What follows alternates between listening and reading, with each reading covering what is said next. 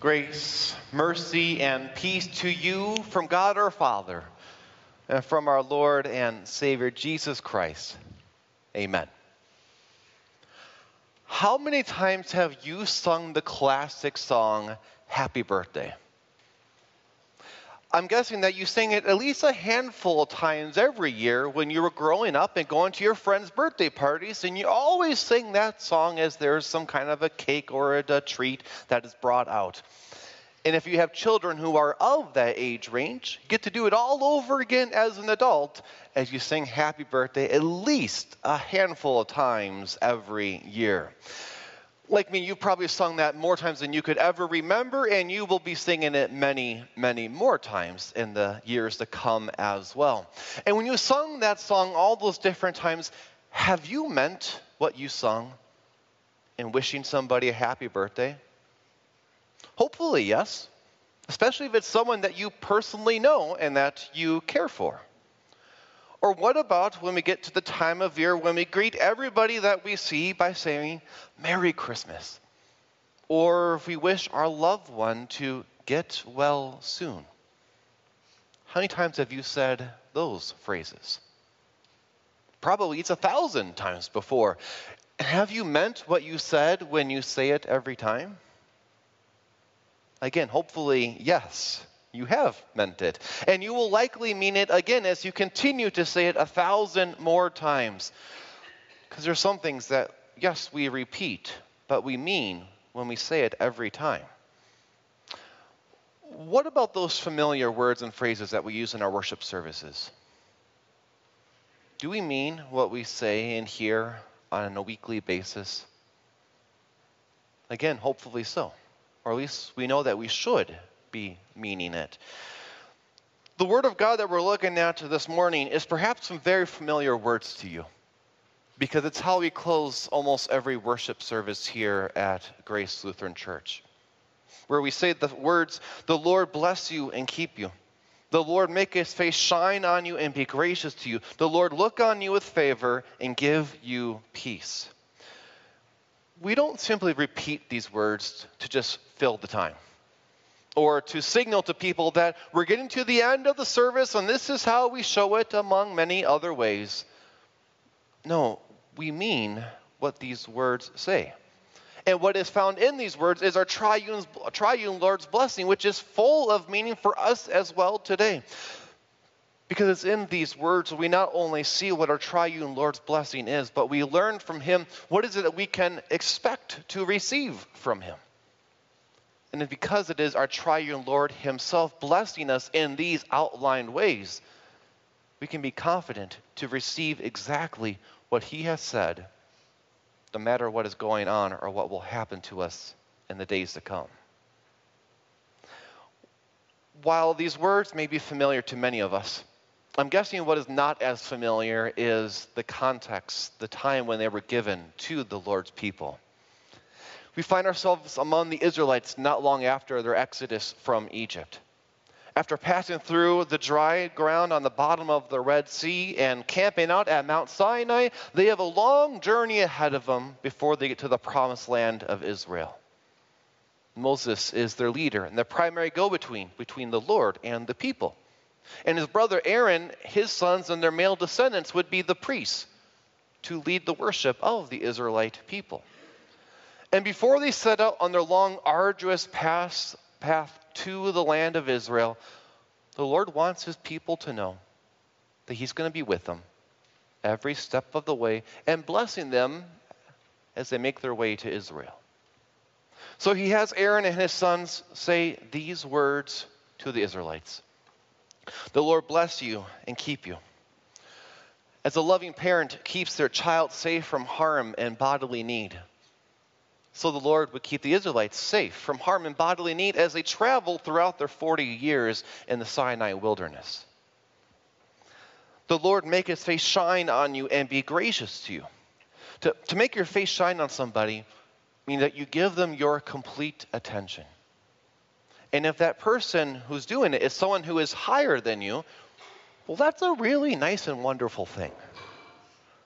If you remember Esther's account Perhaps you can imagine just how great it was when King Xerxes gave his complete attention to Esther as she pleaded to save the Jewish people, her own people. In the same way, the Lord would give his complete attention to the Israelites. Even though they may seem lost and wandering, he would not turn a blind side to them. The Lord look on you with favor and give you peace. Peace with the Lord isn't like peace in this world. Typically, this world gives you peace by just having a life that's going relatively easy, without too many stresses or concerns or too many problems that are taking away your attention. But peace with the Lord, that comes first of all with a right status before the Lord, that forgiveness of sins. And the thing about this peace is that you can have peace with the Lord even when your peaceful life in this world is not so peaceful. Things are going this way and every other way. It is all these blessings that the Lord outlined to his Israelites that they could expect from him as they journeyed into the Sinai wilderness. Blessings that our Lord continues to give to Christians today as they journey through whatever life has in front of them. But are those the blessings that you would like from the Lord as you journey through what comes ahead of you? It's wonderful that the Lord has promised to bless us by keeping us safe from harm and bodily need, but couldn't he go one step further and to give us a life free from bodily want? To give us that picture-perfect life we see all over social media? It's nice that the Lord will give us his complete attention and can make his face shine upon us, but wouldn't it be better if he was at our beck and call, waiting on us hand and foot? We like it that the Lord has given us peace with himself through the forgiveness of sins. But couldn't he also give us peace as the world defines it, so that life is like we're always on vacation without a care or concern in the world? Why, those would be the blessings we would love to have as we journey through what life has ahead of us. But that's not what we expect. Rather, we expect what the Lord told the Israelites to expect. To keep them. To make his face shine on them. To give them peace. And in fact, these blessings alone are more than enough to calm our hearts and to strengthen our feet so that we may journey to our home in heaven and however long that it takes until we get to that wonderful destination. And as we journey, we can also rejoice because it is the Lord who is giving us these blessings. You see, the Lord, he's far greater than you or I ever could be. He doesn't owe us anything, and we don't deserve anything from him. And yet, he gives us his grace, mercy, and love as he showers these blessings upon us simply because he wants to, because he chooses to. And he continues to do so, even when we may sinfully wish for more blessings or a different kind of blessings. But it's also these expected blessings that will do more than meet our needs in the days to come. Remember again when it is that the Lord first spoke these words to the Israelites. It was before they set out into the Sinai wilderness. Despite the grumblings and doubts that they had, despite the very harsh circumstances that they had to go through and the danger that was surrounding them, the Lord kept his promises. He did exactly for them as he said, and as certainly a number of them hopefully expected that entire time. And so in the same way, the Lord will give us these same expected blessings as we journey through what is ahead of us. That no matter where you go, the Lord will keep you safe from harm and bodily need. And if he allows bad things to happen to you, he will guide it for your eternal benefit as he knows best. The Lord will make his face shine upon you as he gives you his complete attention whenever you come to him in repentance, prayer, praise, and thanksgiving. The Lord will give you a peace that is uniquely from him. that because of your Savior, your sins are forgiven, that you have a clean record with the man upstairs himself, that there is no beef between you and the Lord himself above, even if this world is not so peaceful right now. And you know what? Throughout this all, the Lord will continue to look on you with favor and to give you the blessings that he's told you to expect from him, because he will certainly give them to you. It is these expected blessings that we certainly will receive, along with all those who have the Lord's name placed upon them.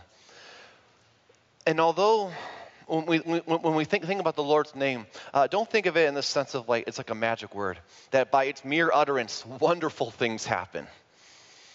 No, rather the Lord's name is what stands for him. And everything that he has revealed about himself is in the Lord's name.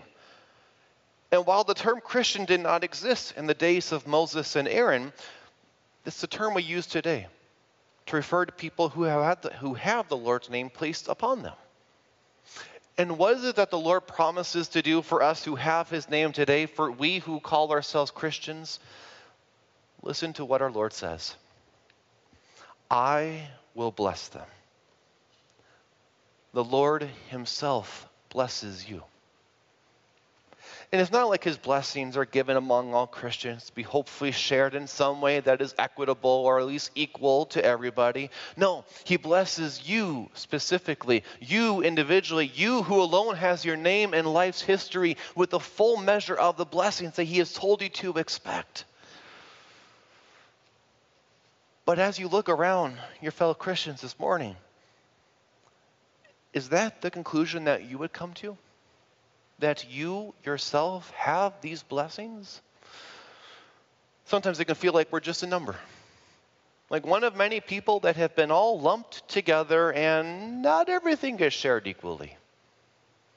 Perhaps you felt the same way as I have, that when you call customer support for a large company and you spend forever on hold, you talk to at least 4 or 5 different people, re-explaining your story every single time, and usually you walk away with being quoted the company policy that doesn't solve your problem in any way. Imagine what it's like for the Lord to have any number of Christians, perhaps even millions of Christians, calling on him at any given moment. We can think, well, sure, the Lord has blessed Christians so-and-so over here, but what about me? It seems like he has forgotten about me, that I slipped through the cracks.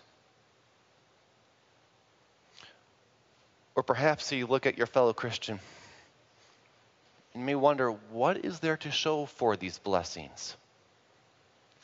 If the Lord's been blessing his children in this way since the days of Moses and Aaron, that was a long time ago, about roughly 3,500 years. And yet here Christians are today, a persecuted minority among all sorts of enemies who are gunning for us and that are not going away anytime soon. A biblical lifestyle that is increasingly at odds with our sinful culture, not just here in America, but throughout the whole world in varying degrees of opposition. It can seem rather disheartening. But let's remember 2 things. First of all, what blessings do we expect from the Lord? It's what he promised to those Israelites, to keep us, to make his face shine in us, to give us peace. If the Lord hasn't promised us something else, well, we shouldn't hold him to that promise, even if he could give those things. But also, secondly, where to draw our confidence from to receive these expected blessings. We draw them from the one who gives it to us, to our triune Lord. Another name for this Sunday is Holy Trinity Sunday, where we consider how our God is both 3 and 1. He is 3 persons, Father, Son, and Holy Spirit, and yet there is only one God, there's only one Lord. We'll talk a little bit more about this when we confess our faith using a portion of the Athanasian Creed. But as those 3 persons of God, we see how the Lord has already blessed us in so many great and wonderful ways that make us certain that he will continue to bless us as promised. How God the Father not only created this whole universe in 6 24-hour days by his word alone, but preserves it and all who live in it for the last 6,000 to 10,000 years that everything has existed. God the Son, a.k.a. Jesus Christ, who redeemed us from our sins by paying the price that we should have by dying on that cross. And because of that death and his resurrection from the grave, we have now the forgiveness of sins and the promise of life in heaven. God the Holy Spirit, who has conquered our inborn hostility and made our spiritually dead hearts alive when he gave us the gift of faith, who continues to be active in our lives by strengthening our faith whenever we come to the Word and sacrament. This is what our triune Lord has already done for you. And he's certainly done it. And so he will certainly bless you as he's told you to expect from him. To keep you, to make his face shine on you, and to give you peace. Those are the blessings that you and I receive when we have the Lord's name placed upon us, whether it be at the end of a worship service or whenever we come to him in his word. And because it is our triune Lord, both three and one, who himself is giving these blessings, we can be certain to receive them in every way that he has just said. The Lord bless you and keep you. The Lord make his face shine on you and be gracious to you. The Lord look on you with favor and give you peace. These words have been spoken over God's people for around 3,500 years. Their meaning and the blessing we find within it has not changed a single ounce this entire time. As one Lord, these are the blessings that we've been told to expect, that are more than enough to meet our every need as we journey through whatever life has ahead of us. And as three persons, we can be certain to receive these blessings, just as he has already done so much for us as Father, Son, and Holy Spirit. As such, eagerly receive the Lord's name placed upon you to be called a Christian, a child of God through faith. And confidently rejoice in the blessings that he will give to you specifically, as he has said here. Amen.